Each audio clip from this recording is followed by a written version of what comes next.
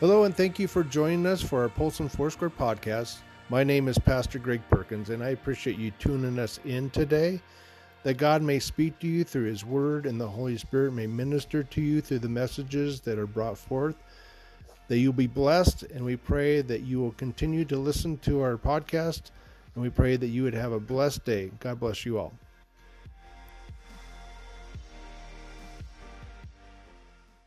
Good morning and welcome to our Polson Foursquare online service again today.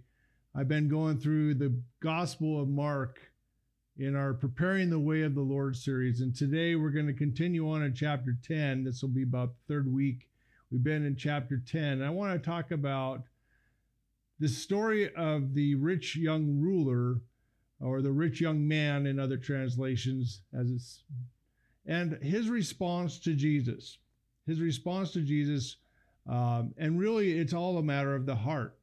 As we read this, I hope that the Lord will speak to you in some way through this passage today, where your heart may be also, and really it requires a trust and a surrender to God. Really, about following Jesus is always going to be about a heart issue and a fully surrendered one to Jesus. And so that's really what this essence of this message is about, is being fully surrendered to the Lord. So if you have a Bible, turn there to Mark chapter 10, and we'll start in verse 17, reading down to verse 31. It says, as Jesus started on his way, a man ran up to him, fell on his knees before him. Good teacher, he asked, what must I do to inherit eternal life? Why do you call me good? Jesus answered, no one is good except God alone. You know the commands: do not murder, do not commit adultery, do not steal, do not give false testimony, and do not defraud. Honor your father and mother. Teacher, he declared, all these I have kept since I was a boy. Jesus looked at him and loved him. One thing you lack, he said. Go sell everything you have and give to the poor, and you will have treasure in heaven. Then come follow me. At this, the man's face fell, and he went away sad because he had great wealth. Jesus looked around and said to his disciples, how hard it is for the rich to enter the kingdom of God. The disciples were amazed at his words, but Jesus said again, children, how hard it is to enter the kingdom of God. It is easier for the camel to go through the eye of a needle than for a rich man to enter the kingdom of God. The disciples were even more amazed and said to each other, who then can be saved? And Jesus looked at them and said, with man this is impossible, but not with God. All things are possible with God. Peter said to him, we have left everything to follow you. And I tell you the truth, Jesus replied, no one who has left home or brothers or sisters or mother or father or children or fields for me and the gospel will fail to receive 100 times as much in this present age in homes, brothers, sisters, mothers, children, and fields, and with them persecutions.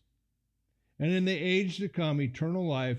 But many who are first will be last, and the last will be first. And Lord God, I just ask that as we read this, Holy Spirit, would you speak to us about our own devotion to you, of our own surrendered life of following you, Lord. That is what you ask of us. It really boils down to a heart issue. And I pray, God, we can all hear you speak to us about our own life and following you. In Jesus' name, amen. And so again, as we're looking at this story primarily about this rich young man coming to Jesus and asking him, what can I do to inherit eternal life? And he was very passionate about. There's a couple things in this passage that you're probably going to see. And one is that he falls at Jesus' feet. He's very passionate about it. And he asked Jesus the big question, the $1 million question here. And the other interesting thing is how Jesus reacted to him. How Jesus reacted to him was that he looked at him, and it says that he loved him. And some may read this passages and think that Jesus was rather harsh in his reaction to him, telling him he needed to go and sell everything. But really his response was that he looked to him and he loved him. It was of love that he was looking at, not just the things that he did, but really the matter of his heart, where his heart was at. And he saw there's something that was keeping him from fully devoting or fully surrendering to him. And it wasn't necessarily about being wealthy. It doesn't mean that if you have wealth, that is a wrong thing, that God doesn't want us to ever have wealth. That's not the crux of this message. That's not what this is about. Instead, it was always a heart issue that he couldn't fully let go of some things and surrender them to God. He could not do that. And has there ever been things in your own life, perhaps, that you have a hard time letting go of? Material possessions, and there could be a variety of things that you have a hard time letting go of. Well, this is one thing that he could not let go of. He could not let go to fully dedicate himself to following Jesus because he had too much stuff or too much wealth.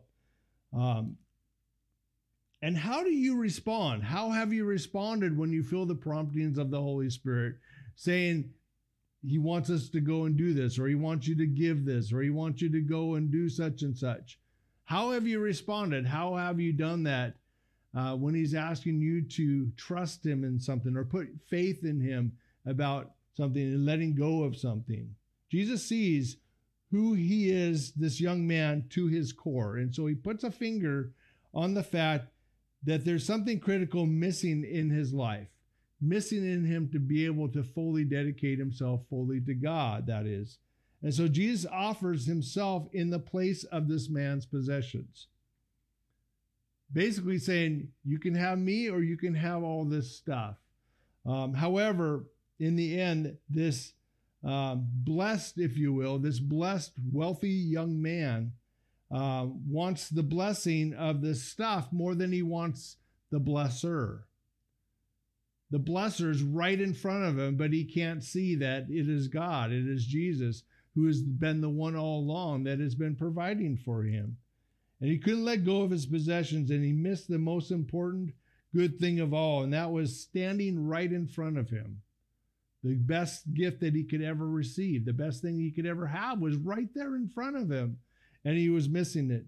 When this young man fell at Jesus' feet, it says that he said, "Good teacher, and what must I do to inherit eternal life?" And so Jesus, you could say he ignored the question and he questions the compliment.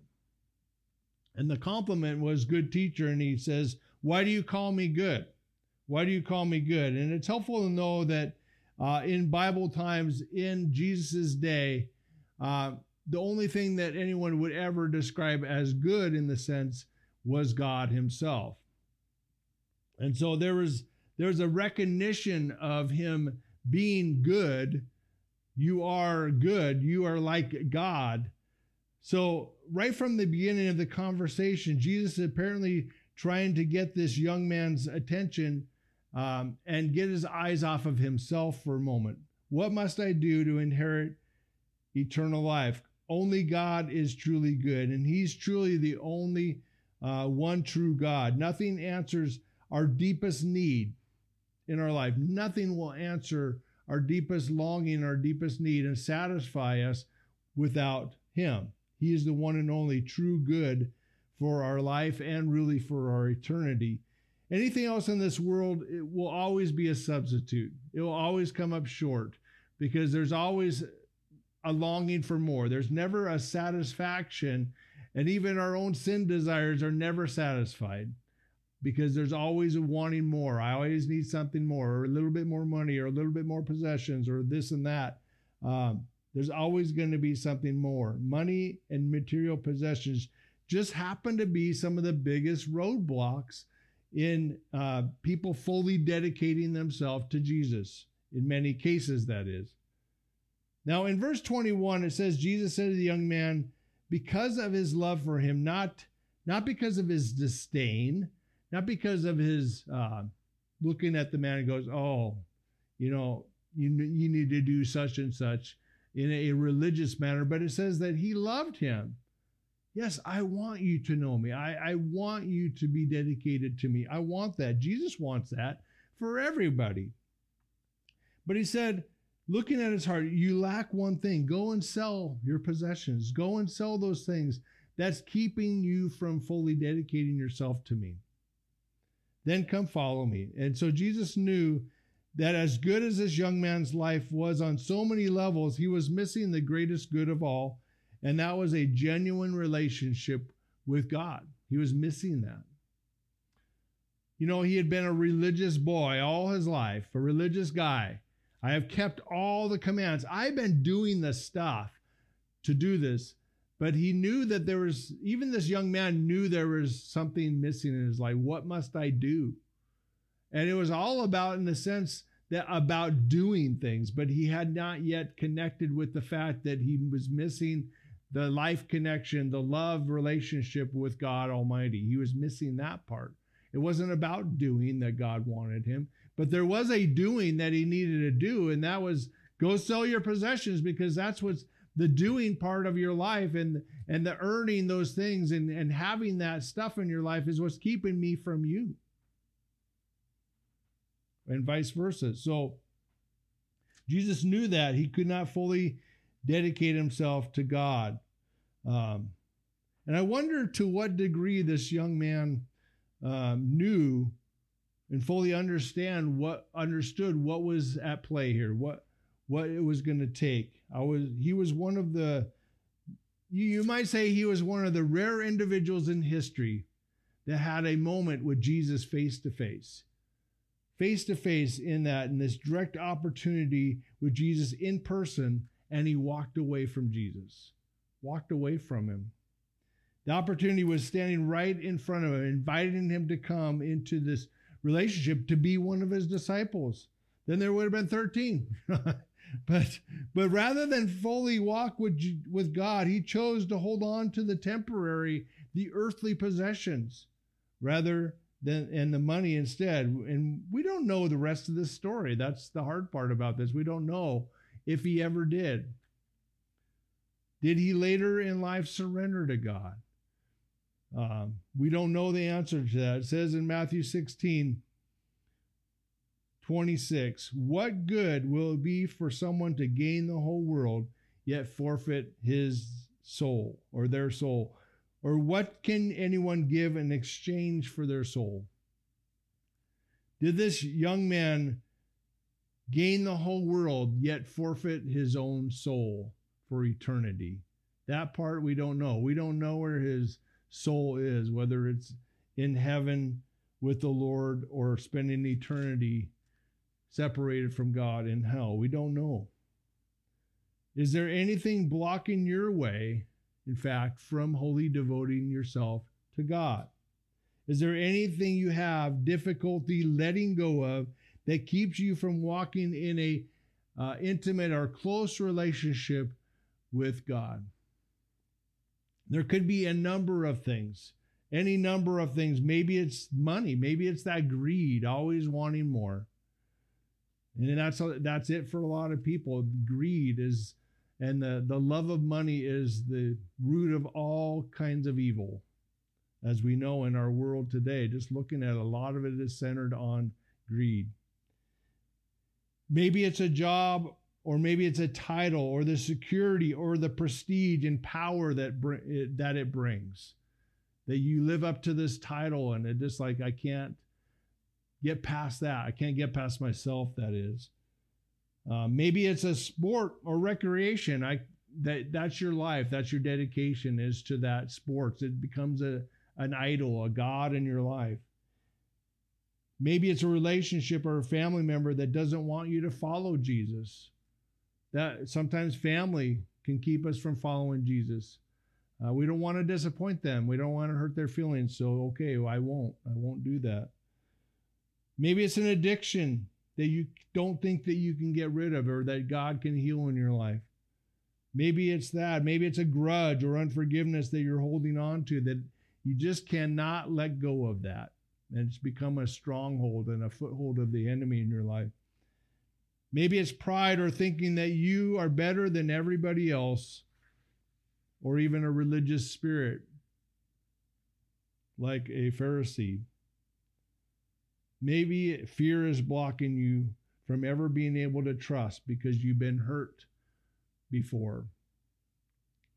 Or it could be workaholism, that you just work yourself to death. You never have time to give to God.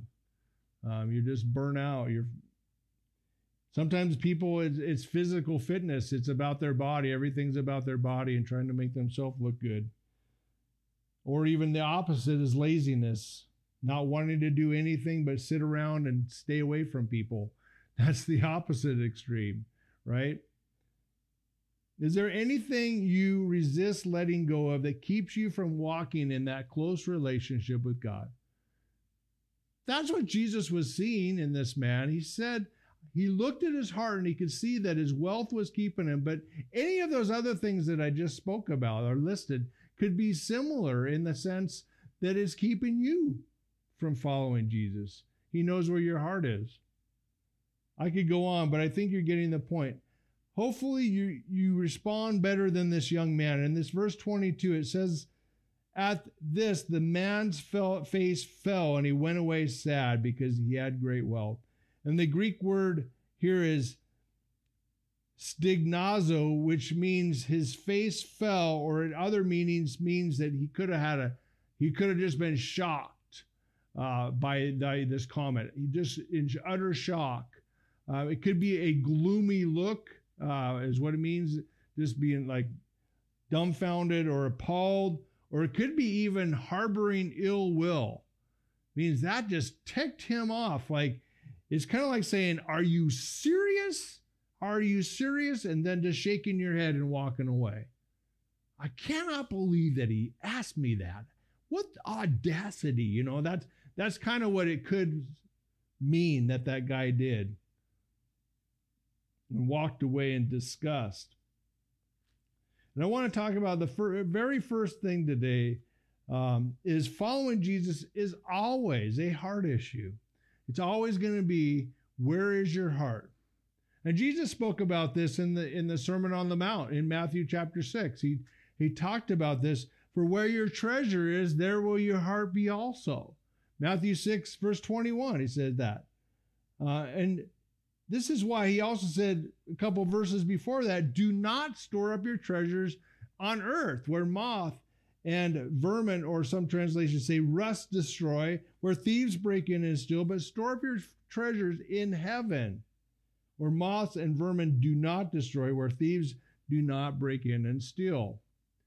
Much of our life is spent for the temporary, for the things, the cars, the houses, the clothes, the things, food and stuff that will never last for eternity. And it says in 1 Corinthians, it talks about wood, hay, and stubble. And someday these are all going to be burned up, all going to be gone. And what's going to be left? Only those things that really remain for eternity.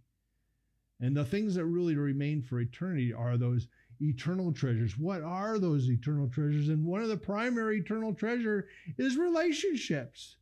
That's the only thing we can really take with us. And that is that one day we pray that we'll all be gathered together with the Lord in heaven for eternity. It's the things that are done in secret, the prayers, the service, the giving, the things that we do in secret that God sees that we do. That is storing up treasures in heaven.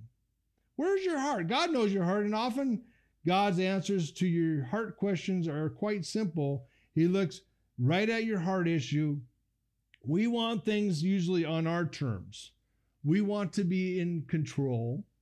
We often walk away from God with our face fallen. When we discover God wants something different than what we want.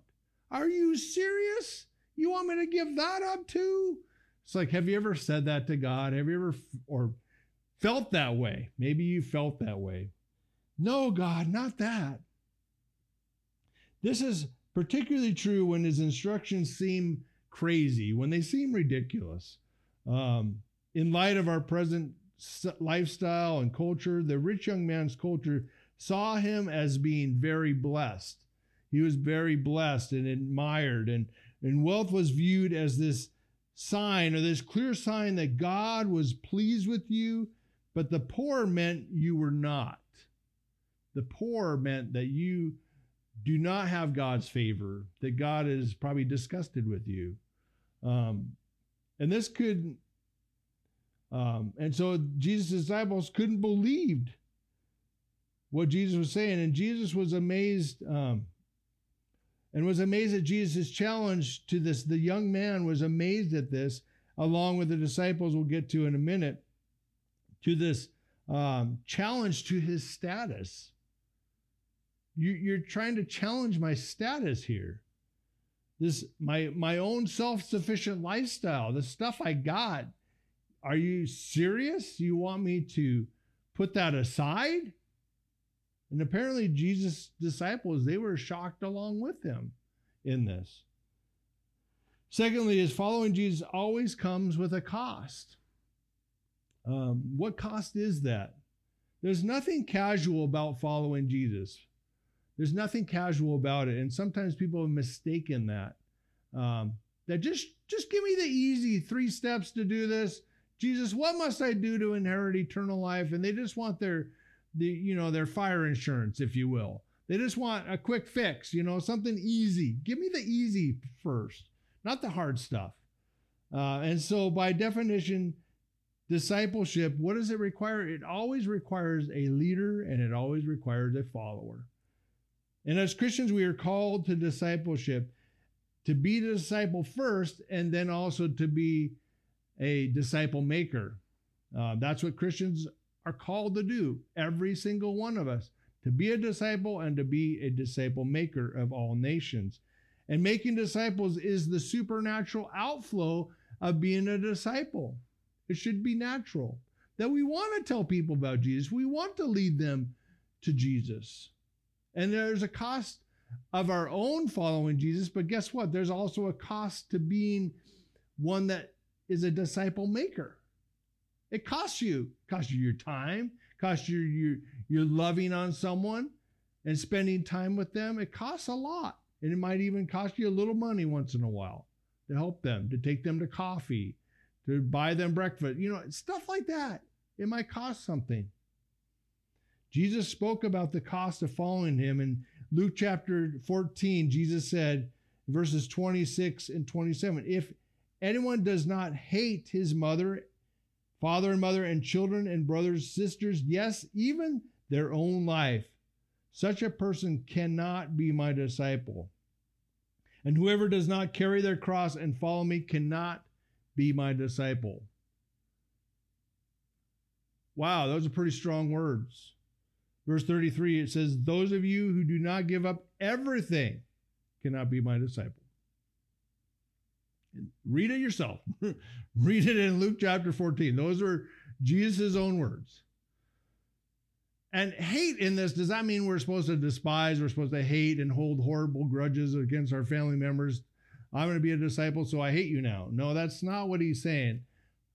He's saying there's nothing, absolutely nothing should stand in the way of our love and devotion, but God first. He always must be first, above even those we love the most, our family.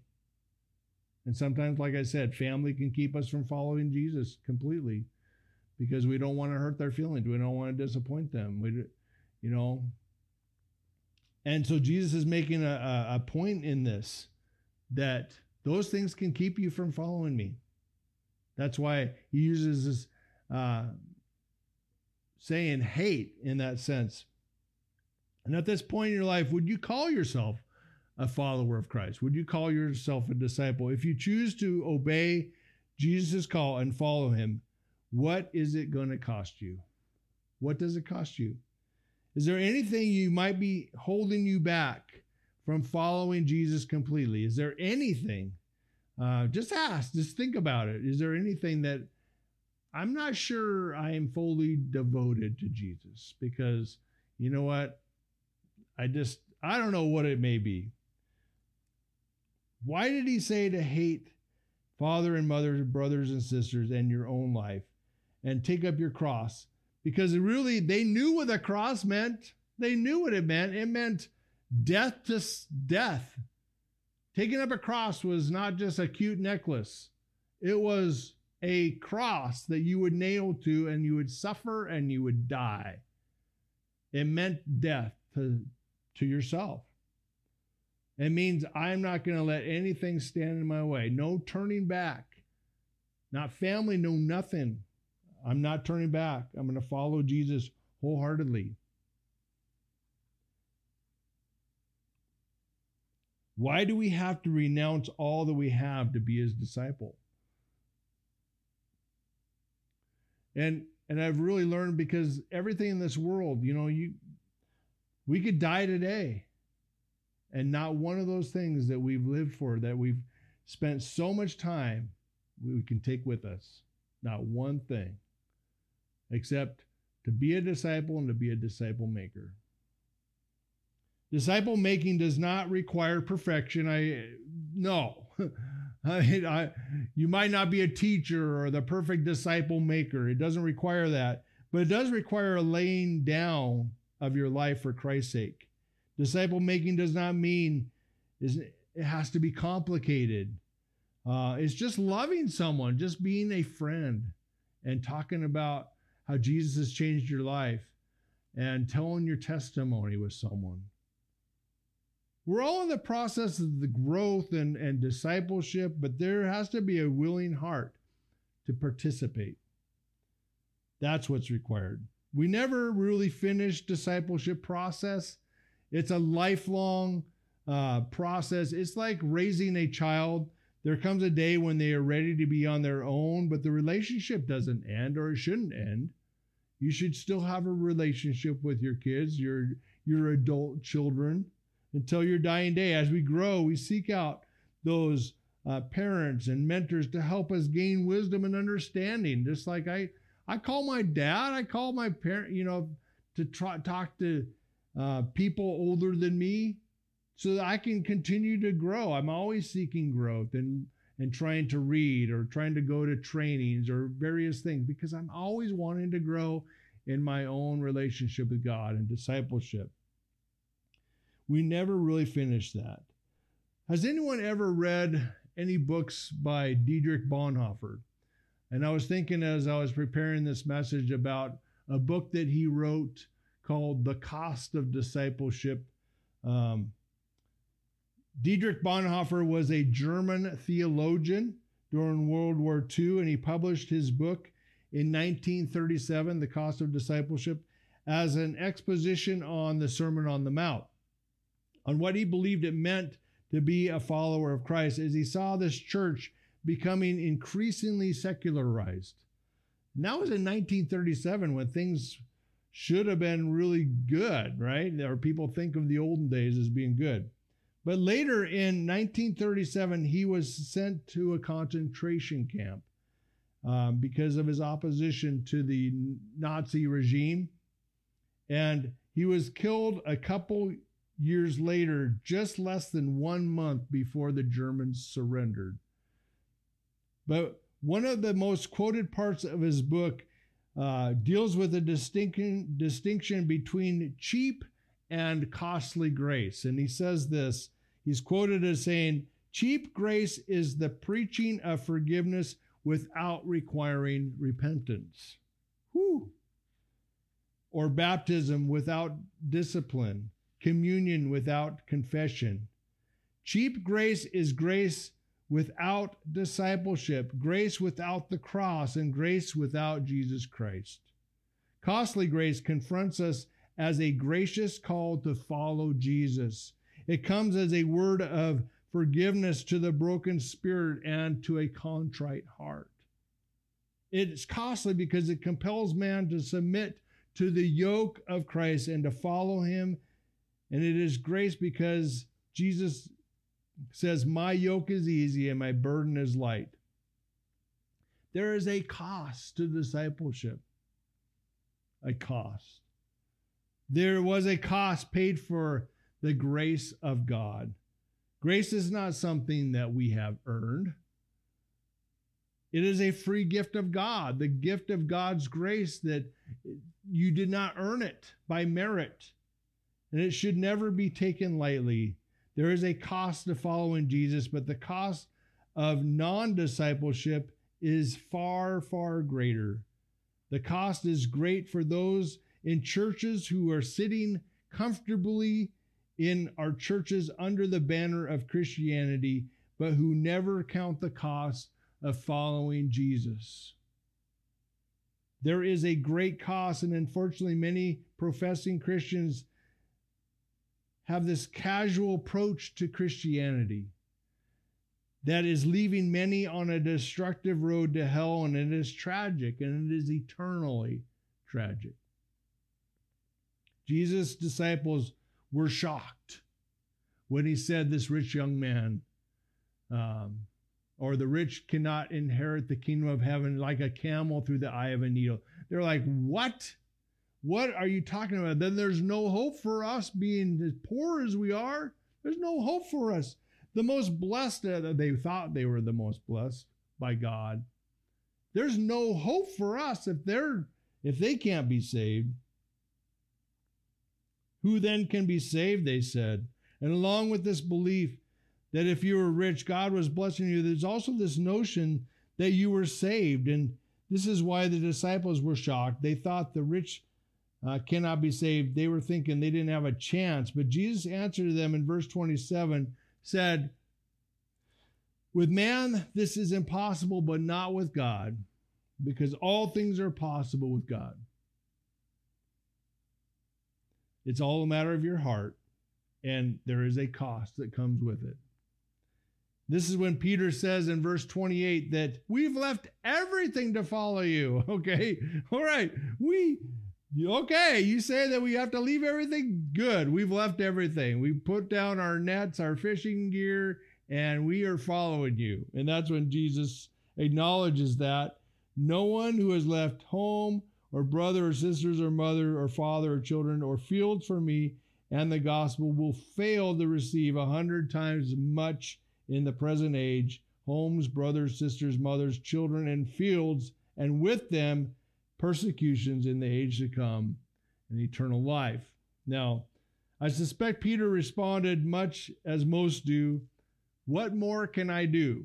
What more can I do? I have left everything to follow you. And that sounds pretty good, right? Up till the little hiccup in there, if you didn't catch that part, where he said persecutions. And with them, persecutions. If you leave all these things, but along with it's going to come persecutions. Oh, good. I'm sure Peter was thinking along with us, what's up with that? What's up with the persecution stuff?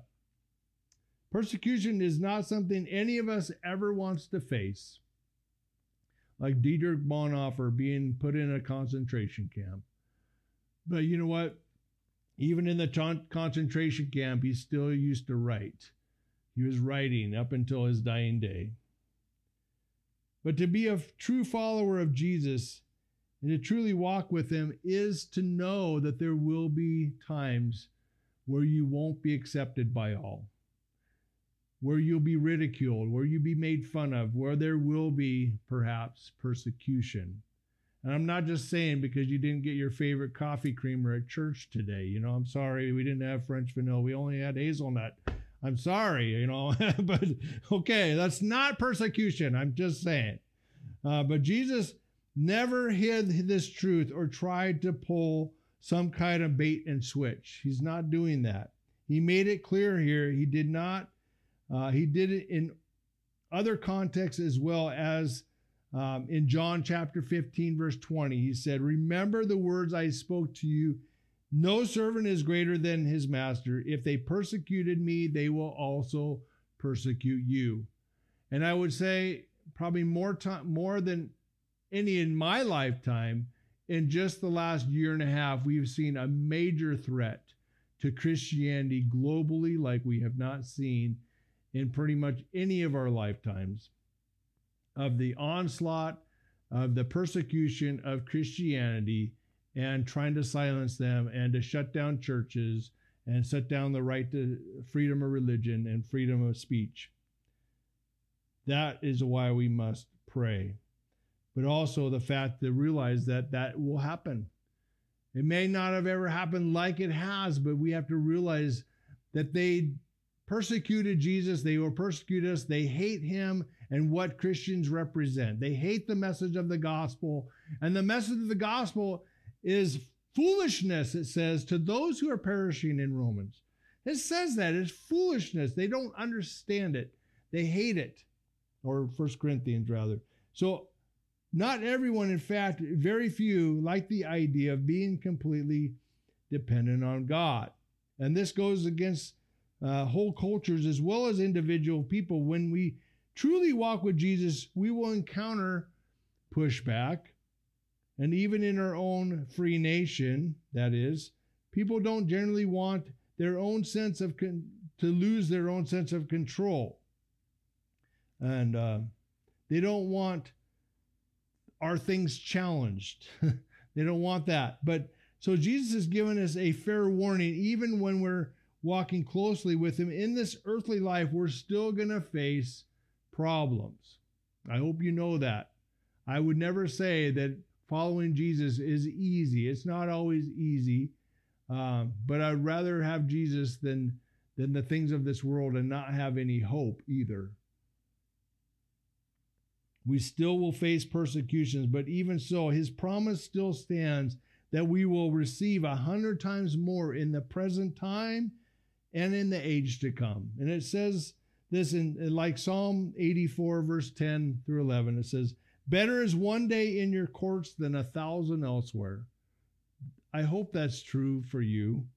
I would rather, it says, be a doorkeeper in the house of my God than dwell in the tents of the wicked. For the Lord is a sun and shield. The Lord bestows favor and honor. No good thing does he withhold from those whose walk is blameless.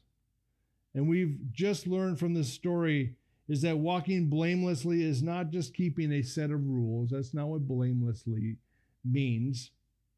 The rich young ruler or man tried that already, and apparently not very well. He still missed the heart of God and having a genuine relationship with him. He missed that part. Following Jesus is about trusting and surrendering to God in everything. It's about recognizing your need. Do you still have need? The problem with the wealthy is that they don't recognize their need. I don't have any needs. I have everything that I need. You know, I have money. I can go buy whatever I want. And whether you're wealthy or not, that you still recognize that you still have needs. Money cannot buy everything. It will never be able to buy everything. It certainly can't buy happiness. It might be temporary happiness or enjoyment, but it won't satisfy. Following Jesus is about trusting. It's about surrendering to God. It's about recognizing that need and desire for him in every aspect of your life and trusting him to love you and to guide you and to provide for you, care for you, and so much more. And when we come to him like that, he works in our lives to make us everything that he has created you to be. And when we come to Jesus, he changes us. And that's not just a one-time deal. It's daily that he will change you. In verse 31, lastly, in that passage we read, it says, but many who are first will be last and the last first. Now, right before this story of the rich young man, Jesus was talking about having the children come unto him and don't hinder them because the kingdom of God belongs to such as these. I talked about that last week.